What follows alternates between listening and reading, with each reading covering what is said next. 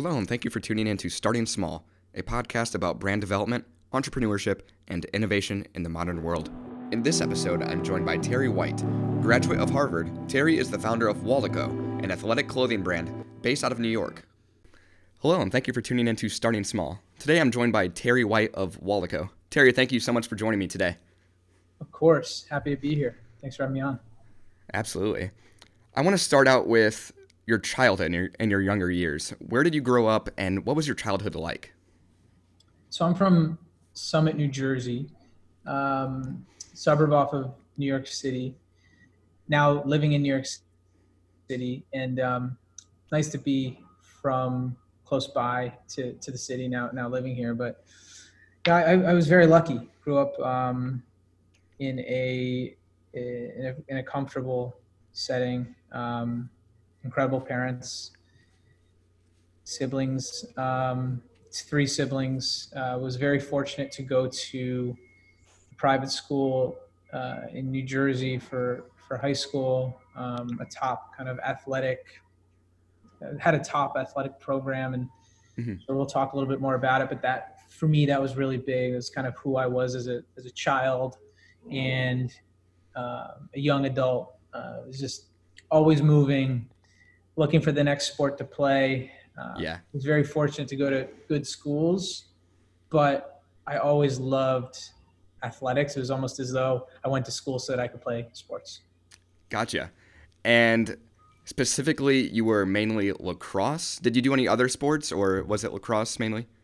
Yeah, lacrosse is where it was the pinnacle for me. Okay. I played lacrosse in college, but up until that point, it was anything I get my hands on: lacrosse, hockey, soccer, football, tennis, swimming.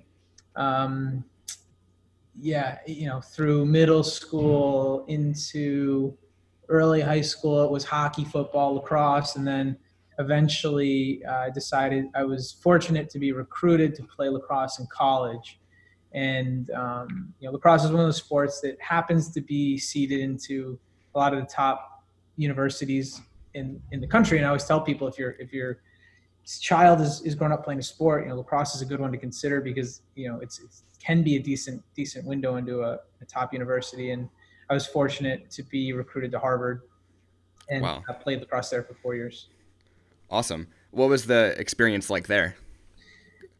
I loved Harvard for a lot of reasons. I think one was just the worldliness, and the diversity of the student body, the intelligence of the student body, Yeah. and it was humbling. There's this kind of Harvard.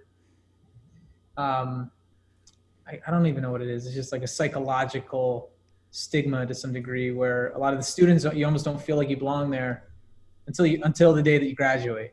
You're like, Yeah, oh, for okay, sure. maybe I just graduated, and maybe I did belong here. But it was a great experience playing lacrosse there. Had a lot of really intelligent,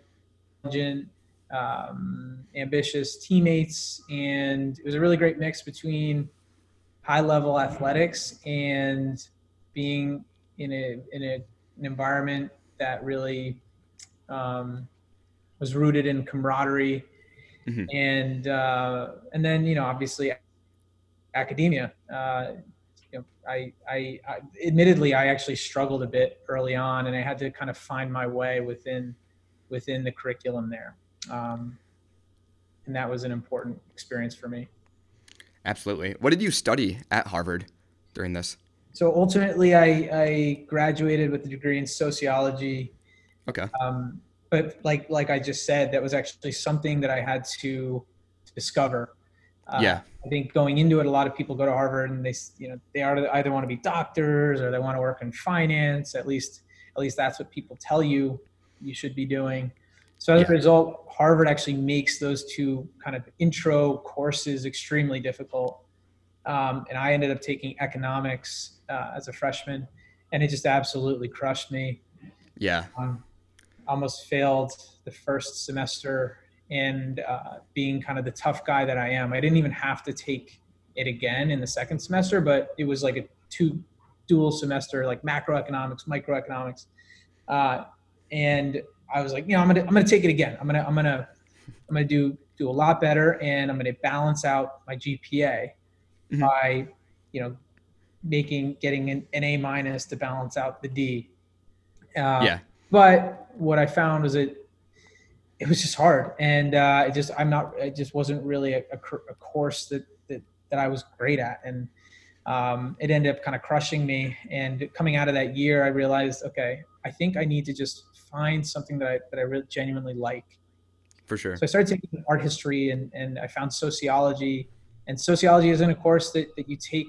It's not really a course that's offered at the high school level. So I found it really interesting, the blend between, people, why they make the decisions that they do, uh, and particularly how that merges with the economy and just markets. So I think it was a little bit of a precursor for where I ended up as an entrepreneur. Gotcha. When did you graduate from Harvard? 2012. Okay. And then out of this, what kind of previous jobs were you working prior to Waldico? Uh, it's a great question. So I mean, high school, working in boat yards, stocking shelves at Quick Checks in New Jersey in the summer, lifeguarding a little bit, but really nothing crazy. Again, fortunate that I didn't have to work. I did work because Yeah. wanted the experience in high school, but a lot of my summers were filled with athletics and training, and I was very fixated on my sport and performing at the highest level. So, but when I graduated, I actually took a job in real estate development Okay. because I did have some internships throughout college where I worked in finance in New York City. And for me, where I netted out on that, and I think, Harvard lacrosse is a bit of a pipeline into that industry, Yeah. so much so that the blinders kind of go up, and it's tough to realize that there's anything else. Hmm. So, it sounds like a good problem to have to some degree, but as a guy that's very, creative and a bit of like an off the beaten path sort of soul, I was a little bit lost. And I had a summer experience where I just wasn't fulfilled. I didn't want to be one of the suits, walk in the streets that just blends in with the sea of suits in New York City. I have this Yeah. visual from one of the summers, like 85 degrees in the middle of the summer, walking the street, going out to get lunch, and just seeing the sea of suits and being like, I don't want to be one of the suits. Yeah, for sure. Um, so, real estate for me was a pretty logical next step, mainly because of the tangible asset class. So I like the idea that we're creating something. You're taking into account people and their behavioral patterns, and I found it interesting. But it was still, when I graduated, it was still a bit corporate and slow moving. And it was in that time, the year to 2 years after I graduated from college and I had that job in real estate, that my entrepreneurial endeavor kicked off. And it's where when I had the idea and when I really started to dig my heels in on it. Gotcha. And then Waldico comes around 2013. What sparked the idea to create this brand, the inspiration? Yeah, so as I mentioned, having been an athlete forever, I think the thing that was most important for me was when I reached the pinnacle. I reached college lacrosse. I was elected the captain of my team my senior year, and I just really loved that group of people. I was so passionate about it. I was passionate about the journey of waking up early, putting the work in, and at the end of the day, like, you're probably not even going to win that championship that you work so hard to try to Yeah. accomplish. So, there's something about that journey. And as I was getting ready to graduate, I kind of had a conversation with myself, and I pretty much just said, if I can't find something that I'm not equally passionate about as I am this group of people and this team and this process, then I'm not doing myself justice. So Hmm. automatically, I think a lot of what a lot of people go through when they're reaching the end of their college careers, like, oh, now what? How can I be happy? that was the conversation I had, and that was kind of the standard that I set. So I think that's where the entrepreneurial bug came from, was having that standard set. But I think beyond that, when I moved into the real world and I put athletics behind me, I was now immersed in the real world and, corporate culture, and there were certain toxic things about it. It was very sedentary, and a lot of my friends were just like, yeah, you kind of hang up the cleats and you get lazy, and your health suffers, and like that's just what happens. But for me, that didn't really sit well, and I became kind of obsessed with this active lifestyle and how important it was for me to achieve my highest potential. And I started finding ways to stay active around my full-time job. I realized it was very difficult to do that. And eventually, I started thinking, there's not really a brand that speaks to this integrated, active way of life. And I think there's a really big opportunity here to speak to people like myself that want a brand that they can look to throughout this journey of living actively.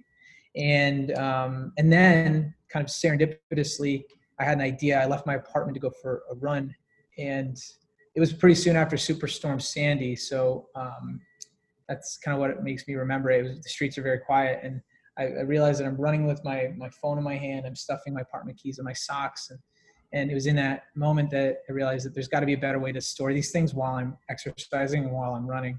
And that's when the idea of integrated to the compression short came to mind. And when I had that idea, I knew that this could be the catalyst for something bigger. And in that moment, I became kind of obsessed with building this product. Does anyone else that's going to hinder me from entering the market? And I just got to work, and I became obsessed with this concept. For sure. And then your first creation, was it the Northmore Short? And what was that product? Yeah, so the Northmore Short was a men's athletic compression short with sweat-proof compressive pockets built into it. And that was my solution to that problem I ran into when running. And I launched that on Kickstarter. I'd say like a year after I had the idea. Spent a year prototyping, mailing prototypes back and forth from a manufacturer in Minnesota, and testing it myself and getting it to a point where I felt I was ready to enter the market. And ran a few small pre-sales with my brother, who was helping me at the time. Had some good success, and then we're like, all right, we got to go bigger. So we took it to Kickstarter, and then on Kickstarter, we exceeded our goal by 400%. Wow! Raised $120,000 in like 30 days.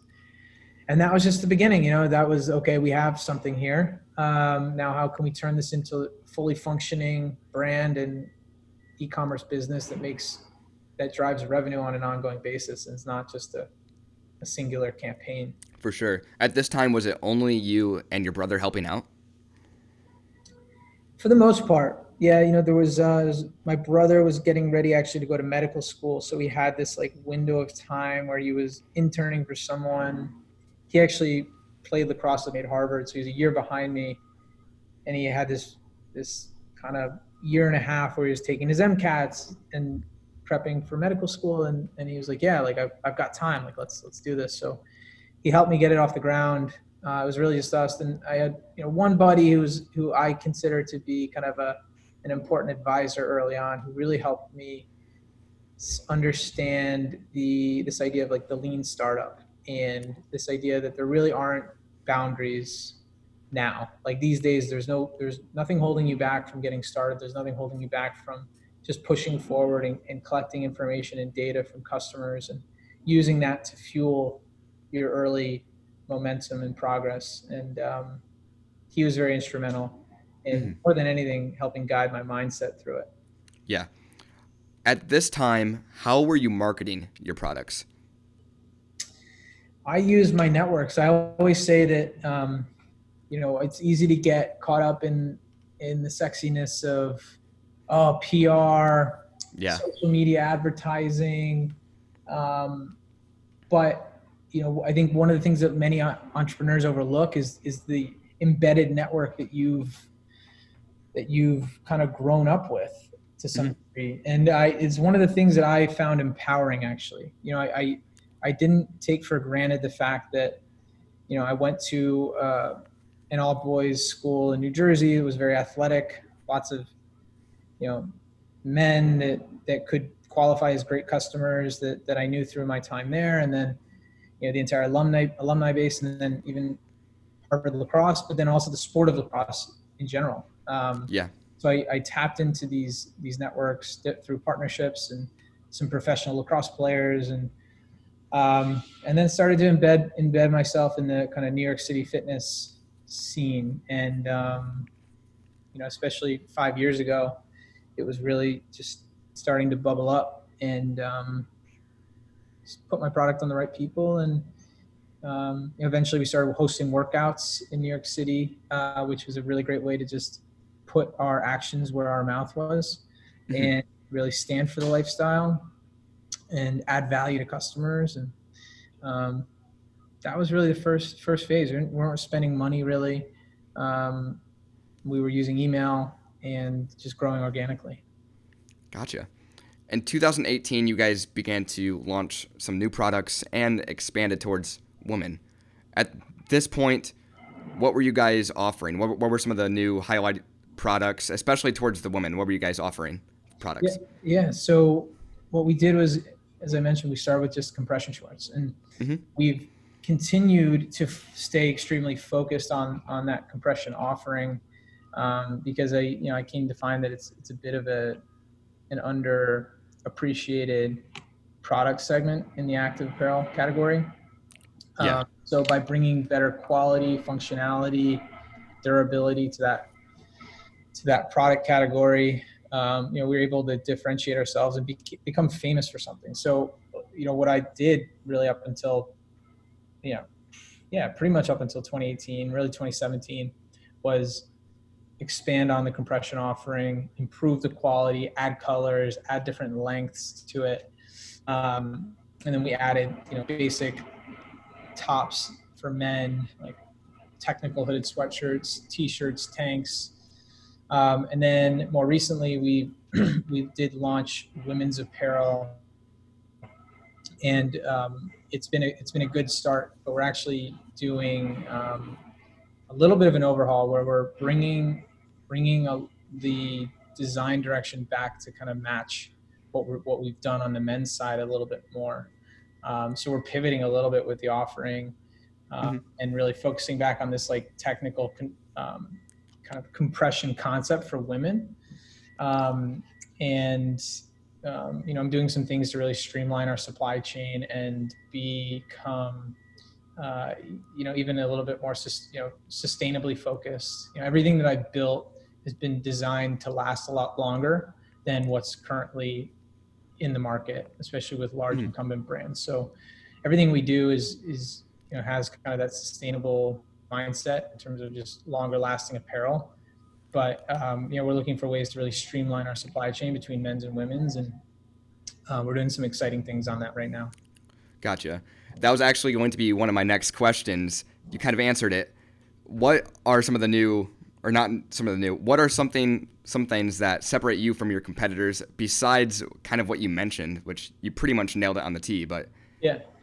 I mean, I think it's a big part of it. I mean, at the top of it all for us, it's about um, being like a more conscious kind of the better the better for you active apparel brand, and building what the future needs to look like in an active yeah. apparel brand. And for us, it's really comprised of the way that we connect with our customers, by Mm-hmm. being more transparent in the way that we communicate about the lifestyle, but also about the product that we make. So bringing transparency to our marketing, opening up our supply chain to our customers, letting them know where our products are coming from, um, and then on the the customer side of it, also building community, leveraging media Mm-hmm. to communicate more frequently, and develop a more engaged kind of candor with our customer base. So, but I mean, even further on the product front, we, you know, as I mentioned, product is all designed to last. One of the big problems I had as a collegiate athlete is my compression shorts would just fall apart. Yeah, Everything was made by big brands that were pinching pennies, cutting corners. So I wanted to deliver better quality, longer lasting quality to entire kind of active apparel offering. And for sure. and that's what we've done. And things like 2-year structural warranties are built into all of our apparel, which is kind of unheard of in our space. Yeah, And the cool thing is that we don't really rely on fast fashion. So we don't need to be like cranking out new product styles and end up getting like shipped to TJ Maxx, in Canada. We're able to build products that can live on our website for a long time. So yeah, just being more conscious and being a little bit more, or being a lot more engaged with our customer through media channels, and building product that lasts a lot longer. for sure. Looking at Waldeco today, have you guys moved into retail at all? So we've our strategy has been to really focus on our online business. Yeah, We have hosted pop-ups. We have an incredible community in New York City, where we host, pre-pandemic, we host yeah, New York City's largest free group workout, where we would attract anywhere from 100 to 250 people at 6:30 in the morning on every Wednesday. wow, And we would do it outside in Tribeca on a turf field. So we've got this extremely engaged New York City customer, and we have hosted extremely successful pop-ups in the city. We did one in November that was awesome. And our plan post-pandemic is to build a more frequent cadence.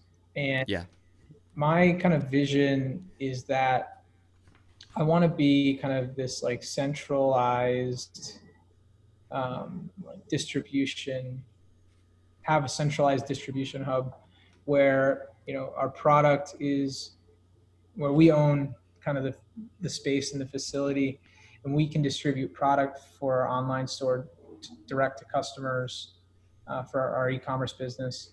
But we can also essentially have our pop-up store outfit within a warehouse. And yeah, what we're going to be doing is actually shuttling all of that equipment into a space where we can fill it for a month and activate, and then pull out, and then find another space. In my opinion, that's the future. You need to be nimble. absolutely.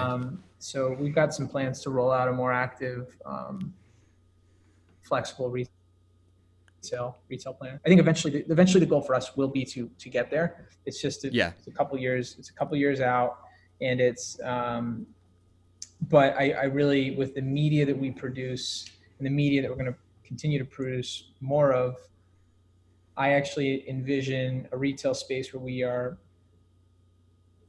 recording podcasts, recording video, on camera stuff, almost like a Today Show yeah, concept within our storefront in New York City. So that's what we're working towards. that's awesome. Okay, how many employees roughly do you guys have currently now helping you out? So there's 6 of us. It's a small team. Yeah, But what we do is we actually, we built a bit of a creative stable, we like to call it, the stable of creators here in New York City that help to service the business and provide additional bandwidth. So photographers, videographers, video editors, copywriters that are not part of the core team, but they support the team. So we're still small. We've remained really lean, and I think one of the things that makes us different is that we're a little bit of an insurgent brand, right? We didn't go the straight to VC route, yeah, and it's something that we pride ourselves on. and because we're trying to build a really long-standing brand, and retaining ownership and being methodical about it is important, if you really truly are in it for the long haul. For sure. Looking back at the development, what would you say is the most important factor to take into account when creating a clothing brand? I think one of the things that's important to take into account is that it is expensive. I mean, I think Yeah, for sure. You're not, in order to sell apparel, you're not just manufacturing one consumer product, even just for one singular style. You've got maybe 3 or 4 different colors in 5 different sizes. So you've got this kind of complex program of inventory that you have to manage, and you got to find a way to sell every corner of that grid, from like small in the most kind of obscure colorway that you've ever run, like double XL. Like, you have to find a way to sell all of these Yeah, for sure. these units. So it's it's a challenging, it's a capitally intensive business, and it's important to understand that when getting into it. And I do think if you're looking to start lean, or if you're looking to just get started, I do think the way that we've done it is a good model, in that we've started really, really focused. Like, even today, I think we have like 15 styles. By the end of next year, we plan to double that. But we're finally in a phase where we're really kind of expanding our product offering. But it took us a second to get there. Yeah, because it's a tricky business. for sure. Okay, if you could give one piece of advice to an aspiring entrepreneur, what would that be? Something that you've learned along your way. I think passion and purpose are really everything. Obviously, there's the feasibility of whatever it is that you're trying to achieve, and it's important to be aware of whether or not what you're working on is a dead end or not. Because as an entrepreneur, you got to be nimble, you got to be willing to pivot, you got to be willing to move quickly and move past things. Then of course the other end of the spectrum is just persistence and pushing through. I think there's a difference between being kind of ignorant to whether or not something is feasible and and being persistent. But Absolutely. I really think passion and purpose, because those are the things that keep you going. If